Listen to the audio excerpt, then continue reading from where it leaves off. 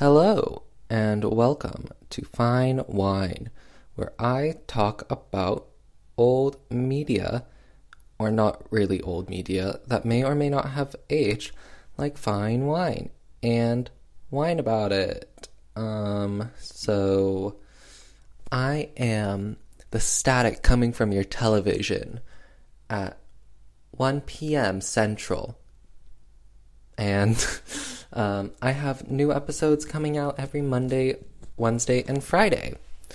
So today I'm going to be whining about the 1946 film The Postman Always Rings Twice, or also known as Marilyn, but with extra steps. Well, or Marilyn 1953 with extra steps, except it came out in the future. And what? No, what? What am I saying? Anyways, this film, The Postman Always Rings Twice, was based off of a novel of the same name from 1934, and this novel has been adapted numerous times. I think this is the third adaptation, but features very similar plot points to Marilyn, or should I say, Marilyn features very similar plot points to The Postman Always Rings Twice. Seeing as The Postman Always Rings Twice came out 6 years earlier. 6 years earlier? 1946. 7 years earlier. I'm dumb. Sorry about that. Yes. The Postman Always Rings Twice came out 7 years before Marilyn. But Marilyn is like The Postman Always Rings Twice light. Without all the fat. Or, I guess, without all the better stuff in it. But this 1946 adaptation stars Lana Turner, Mr. John Garfield, Cecil Kellaway, and Hume Cronin. Now, unfortunately, there is not a lesbian in this film, like there is in Marilyn. Improvement on the original. Also, Marilyn 1953 doesn't say anything about it being based off of similarity or that it has taken inspiration from The Postman Always Rings Twice or any of the other adaptations of it. So, technically it's not an adaptation. But in my mind, Marilyn 1953 is an adaptation of this because it's literally the same, just without court. And way shorter. Because this film is almost 2 hours long, The Postman Always Rings Twice. It's 113 minutes. Definitely overstays its welcome at some points. But that's mostly towards the end. So we'll definitely hit on that point a bit later. But this film, I watched this after I watched Marilyn, so I think that's why I have Marilyn in my head when I watched The Postman Always Rings Twice, because it was in my brain first. And what am I an expert at? I'm an expert at wasting my brain space. So things that go in there just stay in there and just deflect any new information. So take that as you will. I'm a dumb bitch. Sorry about it. Not really. Can't change who I am. I'm sorry. But this episode, The Postman Always Rings Twice. Let's get started. So we have a dude, Mr. Frank Chambers. He is he's the guy that's just drifting along. He's like a jellyfish in a wide open world, floating along the ocean, thrifting, drifting, catching a ride, or whatever.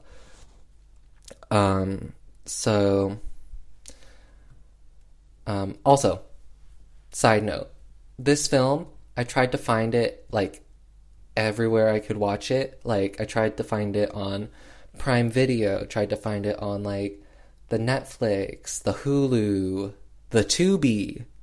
I tried to find this on Tubi, because that has a lot of shit on it, but yeah, I tried to find this film, everywhere. Couldn't find it for the life of me. So, this is when I started, thinking, maybe I should use archive.org to start, like, watching these films. Because archive.org has, like, a bunch of films on it from these older periods that always have, like, not the best archival records. Like, people don't like archiving these things except for archive.org, hence the name. So yeah, my best bud, my homegirl, my sister, archive.org, let me watch this. So we start off, Mr. Frank Chambers. He is just sort of like drifting around, no strings attached, and he hitches a ride with this district attorney dude, Mr. Kyle Sackett. And Mr. Sackett, he drops Mr. Frank off at this roadhouse. Roadhouse? Yes. Roadside house. It's like a diner gas station. Trucker house. Episode of Charlie's Angels, where they become truckers and work a rural diner. Sign me up. Love that episode. One of the best episodes in season 4. Probably one of the best episodes of 1976 Charlie's Angels, but that's besides the point. This rural diner in The Postman Always Rings Twice, getting back on topic, is called the Twin Oaks. And it's outside of good old Los Angeles, and he's like on a highway. Well, yeah, roadside. And Mr. Frank, he's able to get a job there, you know. Job market in this economy, super easy back then. Super easy back in the 40s to just get a job without any prior experience. Nowadays, to work at McDonald's, you have to have 20 years of prior work experience. No, that's like completely a lie. But anyways, Frank starts working at this diner. And the diner is run by Mr. Nick Smith, who is like on the older side. I would say he looks like he's 50s, almost 60s, I guess. And he has a wife named Cora, who is Lana Turner. And what does she have? She has the bombshell blonde hair, and, well, not red lipstick, but she does put red lipstick on later. This was giving me Marilyn flashbacks, or Marilyn flash forwards. So, you know, this is how we start off. Very similar. So, Mr. Thing, Mr. Old Guy, he runs the diner. And, of course, he has a beautiful young wife who isn't terribly happy with her marriage. And, of course, a young, hot guy ends up drifting to their diner and starts working there. So at first, Miss Cora, she is like, "What are you doing, Mr. Nick Smith, my husband? Why are you hiring this guy? I don't want him here. Get him fired." Like she is, she does not want him here. But what she does want, Miss Cora does want a good restaurant. She wants her diner to be the best rural diner roadhouse in the Los Angeles area in 1946. So, you know, she's an ambitious girl. She's a girl boss. Gerber. So Mr. Frank, he's working there. He's working at their diner. Miss Cora, she doesn't like him. She is like, "No, get out of here." But what does Mr. Frank do? He starts flirting with Cora like the second he sees her, and what does he do? He kisses her. Like, wow, dude, great way to greet your employer's wife. I guess his logic behind it was, look at her. She's such a young woman, and she's trapped in this situation. I'm gonna do the man thing and save her from it. Miss Cora, she's not very into it yet. I say yet because she does get into it later. But she comes out of the kiss and she's like disgusted. She's like, "Oh my god, gross," and then storms out the room. Like, good for her. Because Miss Cora, she knows her husband. She's been married to him for since their marriage. She's been married to him since their wedding.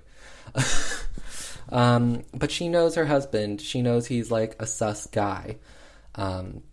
So she is like, the reason why he hired Mr. Frank Chambers is probably because he wants me, Cora, to be tempted and have an affair with him so that he can catch us. So Miss Thing, she's like, nuh-uh, not gonna happen to me. But what does she do? She ends up like starting an affair with him. Oops. Like, come on, Miss Cora. Use your brain. She did use her brain, but then she decided not to. Because, you know, they're like kissing now in like the middle of a doorway, like in the diner. Ma'am, somebody's gonna come in and see y'all if it's not your husband, and since your husband's the boss, the boss is gonna get told everything. Like, come on, girl. Get it together. Like, even if you're not happy with your situation. Anyways, oh my god, whenever these situations happen in these films, I'm always just like, there's a better way to go about this. Don't do that. Don't. Stop it. Get some help.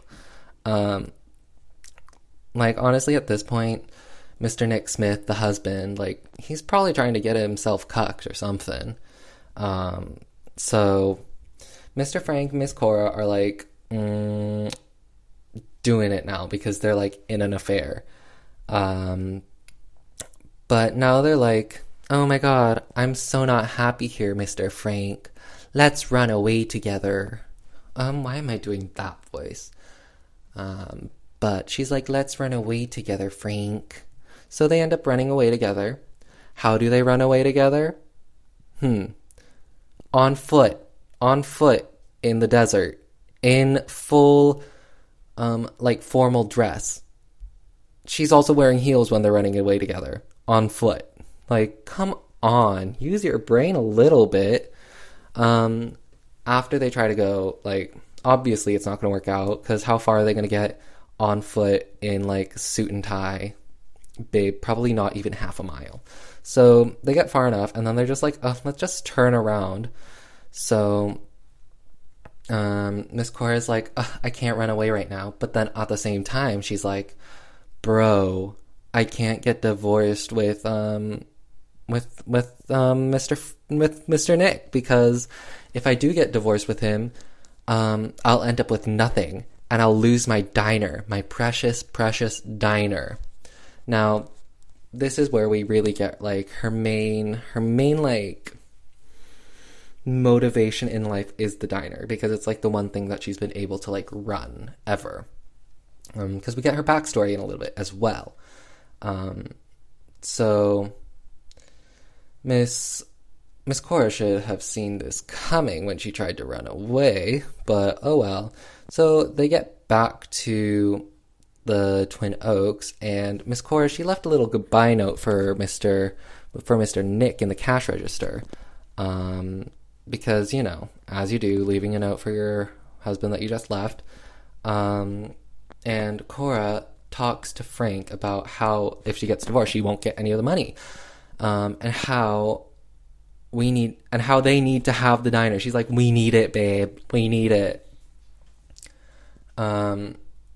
So what is the plan for murdering Mr. Nick Smith? After she talks him into it, obviously. So the plan is Miss Cora getting Nick to get into the bath, and getting Cora to, like, strike him with ball bearings, and pretending that he hit his head in the bathtub. So what happens when they're doing this is they set up a ladder going up into the bathroom of the master suite, where Nick is going to be in the bathtub. But as they're, like, preparing to do this, a police officer stops by while they're trying to do murder. I mean, talk about bad luck. I mean, come on. Like, when does that happen? When does it ever happen when you're trying to do a murder, a police officer stops by? Just talk about the worst luck. But since there's a ladder going up to, like, where all the electrical stuff is, Mr. Frank, he has to keep the police officer occupied because otherwise it's like mega sus. So the cat like climbs up the ladder and then jumps onto open electrical wires and causes like a power outage in the entire house. And Cora still hits Mr. Nick over the head with the ball bearings, and he ends up going unconscious, but he's still alive at the moment. Uh-oh, he's still alive. You know what that means. But honestly, this cat saved the day because it makes everything like less suspicious, because you can just be like, oh my god, he probably slipped in the bathtub when the power lines went out. Oops. Also, this cat gets like fried. Like, we see the body of the cat later in the film, and the police officer's looking at it, and he's like, oh, but he was so cute. Ma'am, that's like an overcooked cat right there. Don't think you can be calling it cute now. Also, at this point, I was wondering, where the hell is the postman? Nothing about this film has to do with the postman. They're not getting any post in the middle of the goddamn desert, and they also don't have a doorbell. So how is he gonna ring? Even how is he gonna ring twice if he can't even ring once? Like, come on. Anyways, I know it's like a metaphor for like the events that happen in the story, but like, be a little like more on the nose, I guess. Be like, the killer always kills twice, or double tap or something. But no, Postman Always Rings Twice. I mean, it's definitely very film noir sounding, definitely very moody, definitely very angsty, which is the goal of the original novel. But anyways, Miss Cora and Mr. Frank are like super worried because they're like, oh my god, what if Mr. Nick dies now? Because then we'll obviously be like sussed for being murderers.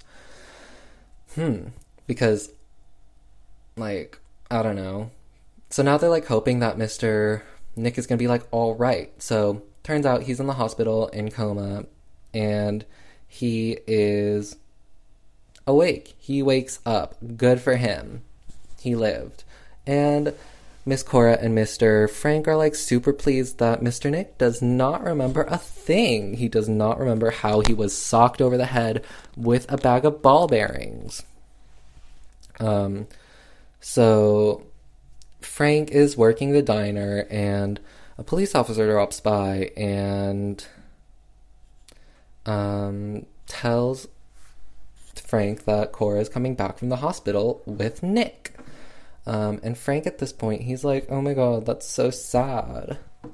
We didn't kill him, and if we try to kill him again, it will definitely be super suspicious, so I'm just gonna peace out from Cora. So he leaves, and he literally goes like 5 feet from the outskirts of LA into actual LA, and he just like hangs out there.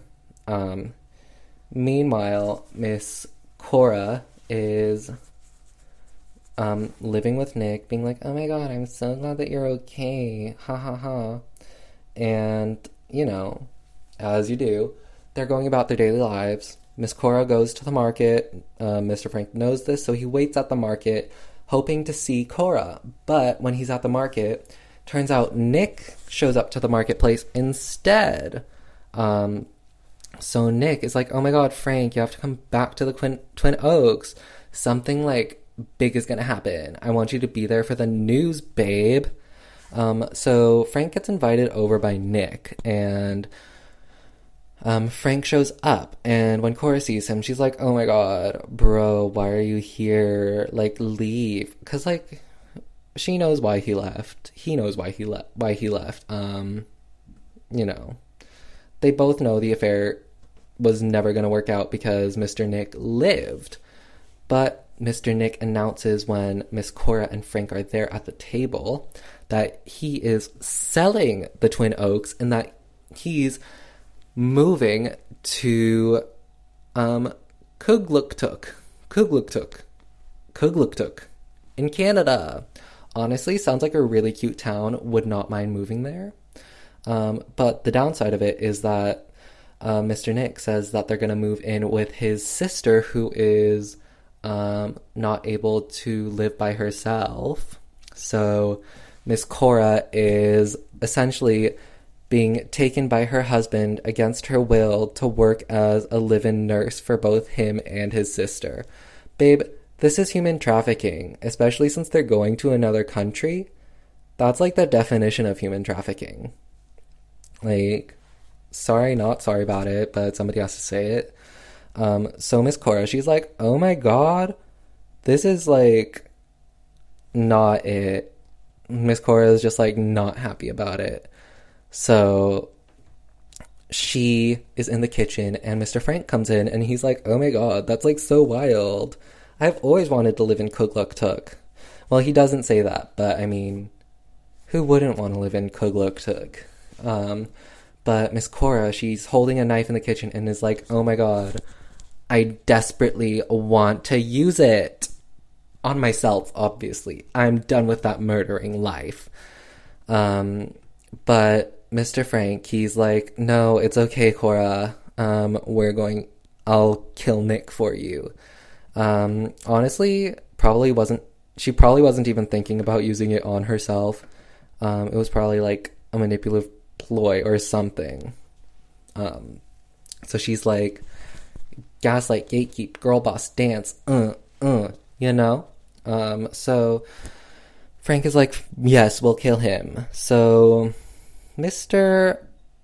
also at this point, I'm like, Nick definitely knows that Cora and Frank tried to kill him, and that's why he's taking her to Northern Canada, and that's why he's like, making her, essentially human trafficking her as revenge. Like, that's my theory on like what it is. But anyways, the plan is for Frank, Nick, and Cora to like go on a road trip together because it's like their last hurrah together. So they're going to Santa Barbara together to finalize the proceedings for the sale of the Twin Oaks. So they're like, oh my god, let's stop at what lake? Is it Tahoe? I don't know if it's Tahoe. But Miss Cora's like, oh my god, I want to go look at this lake.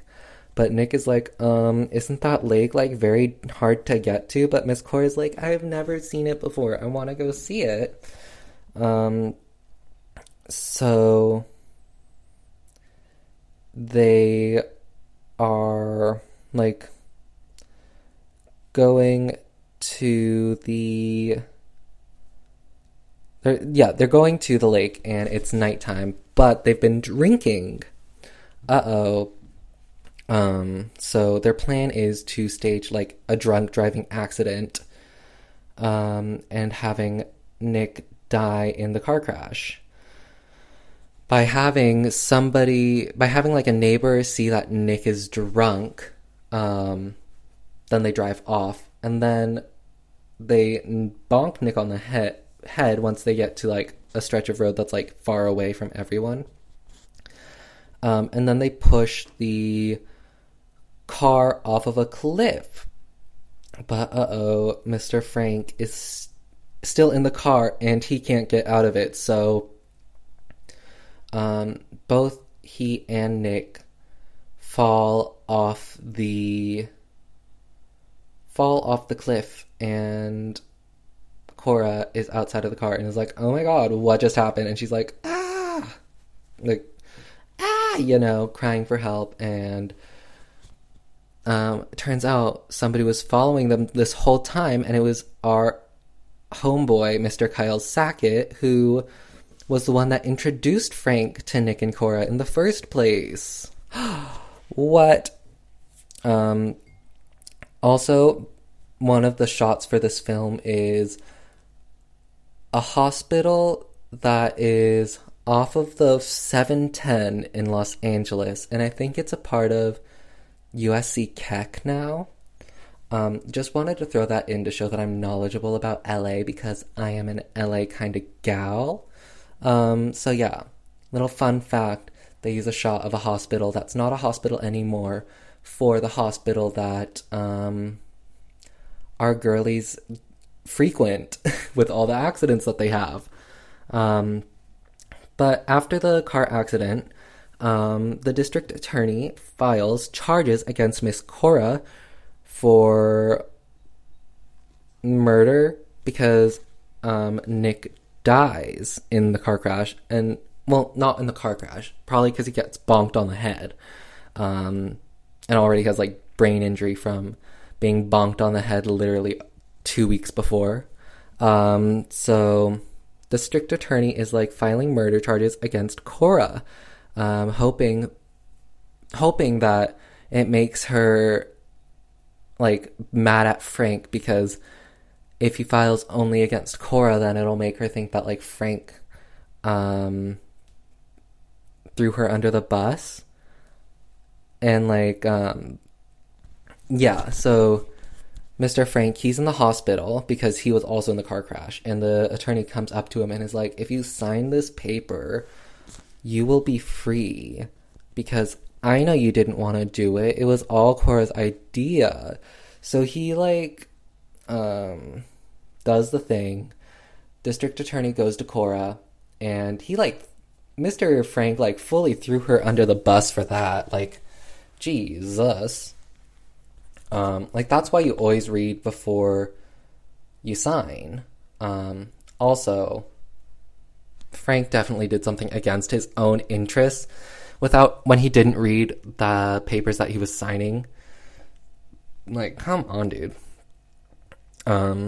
But Miss Cora is pissed at Frank now because she thinks that he threw her under the bus, which he technically did.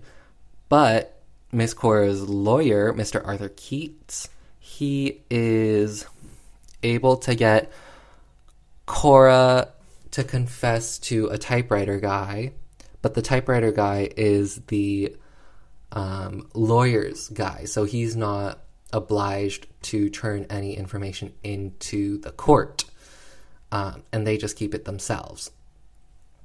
So Miss Cora does not end up fully confessing to the prosecutor, nor is she nor is the prosecutor able to, like, lock her up for life. So Miss Cora ends up entering a plea bargain, which is definitely on her side, where she pleads guilty to manslaughter. I mean, babe, I don't think you would just get probation for that. I think you would get some jail time, but I guess things were different.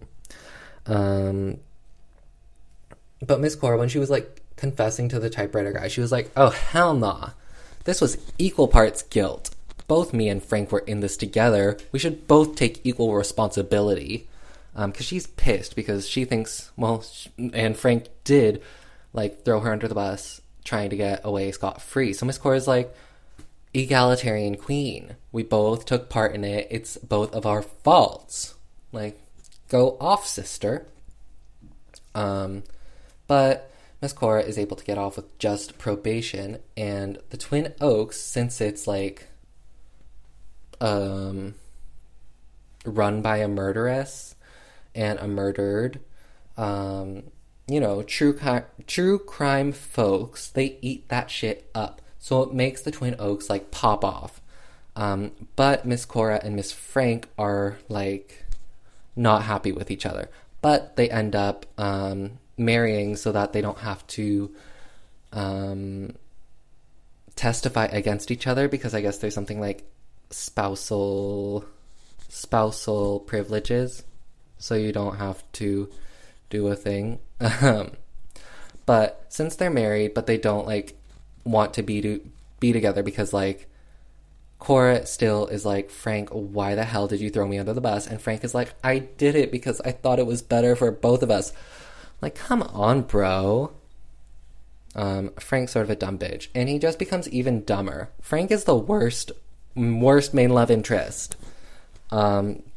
So Miss Cora, she has to go take care of her sick mother. So she's like, bye, I'm going to take care of my mother. Yeah, my sick mother. So she's like, you take care of the Twin Oaks, because I'm going to be gone for like 2 weeks. In that time that she's gone, Frank ends up sleeping with another woman and ends up, that woman ends up leaving like a scarf in the glove compartment. Great Chekhov's gun, by the way. Frank gets his comeuppance. But Miss Cora, she comes back, and when she comes back, the man that did the typewriter thing for Cora's confession that worked for her lawyer shows up, and he starts like blackmailing them because like, if you guys don't give me, I think it's something like $15,000, I'll give this confession to the police.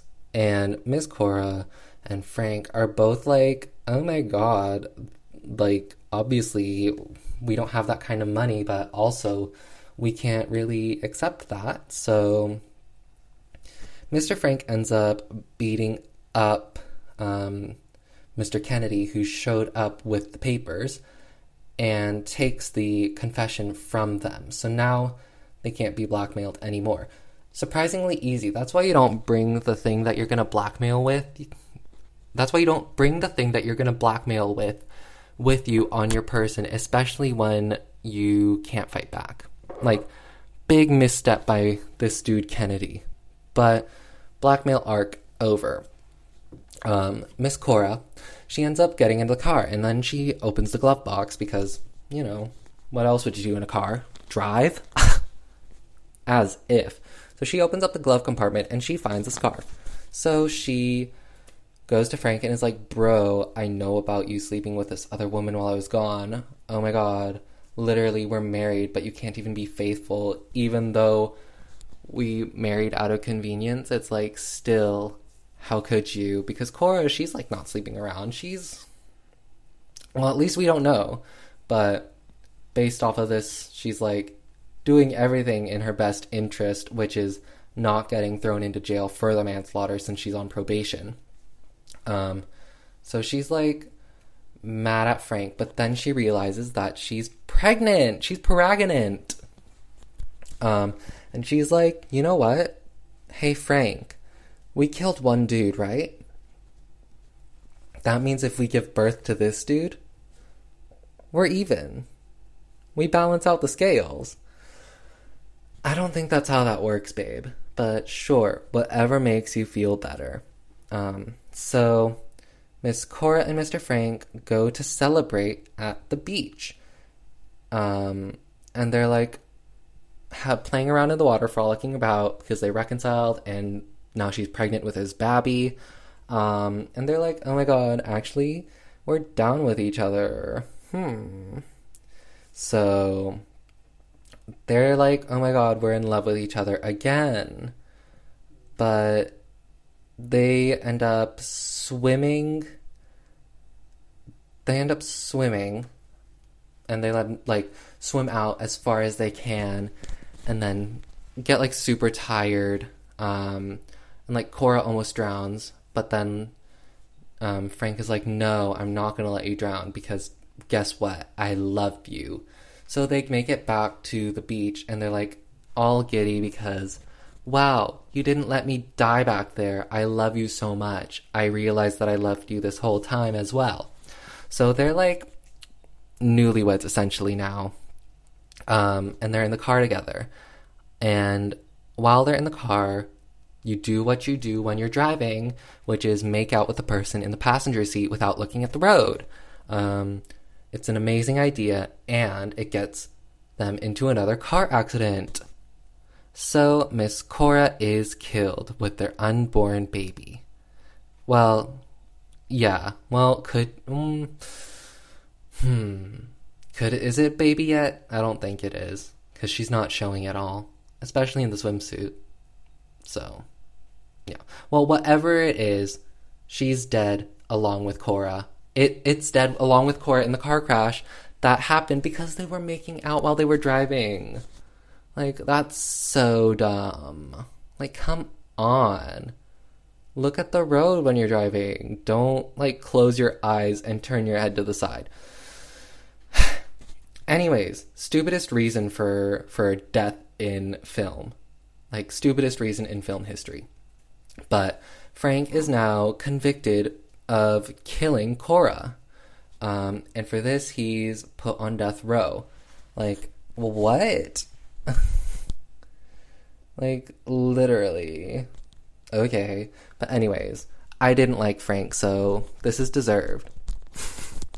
So he's visited by Mr. Sackett, the guy that introduced them at the beginning of the movie, and a priest. And the priest goes to Nick and is like, bro, you're possessed by the devil, and we're gonna kill you because that's the only way God will be happy, because you're literally a monster.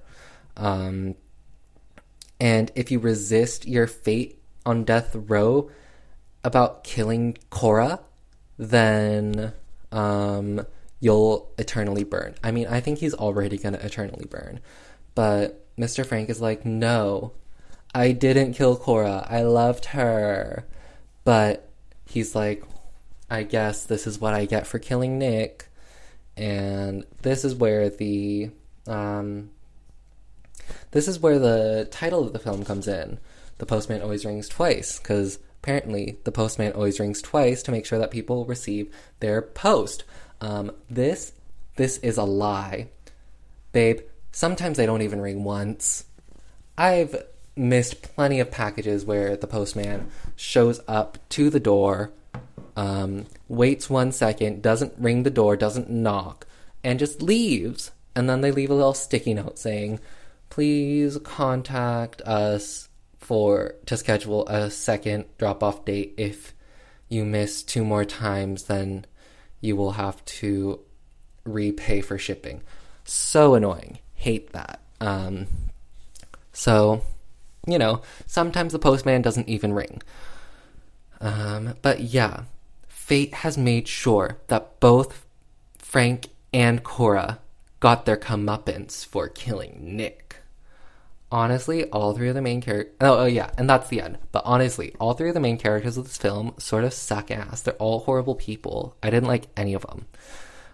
But this was definitely, like, a pretty engaging film. Definitely more engaging than Marilyn, which is just a dumbed-down version of this. Also, it was fairly successful, only costing $1.6 million doll hairs to make, and making $5 million doll hairs in the box office. Like, go Queen. Why isn't it on, like, any streaming service?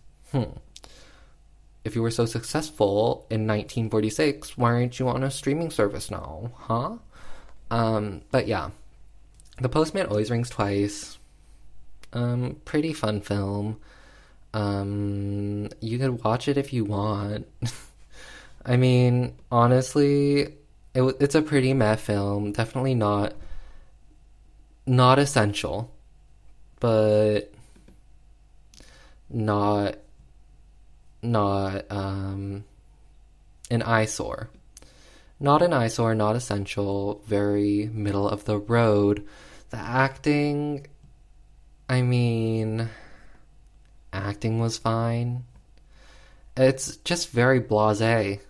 There's not much I can say on it aside from the gripes that I had with the plot, and for like everything that I've already said. At least it's the people are pretty.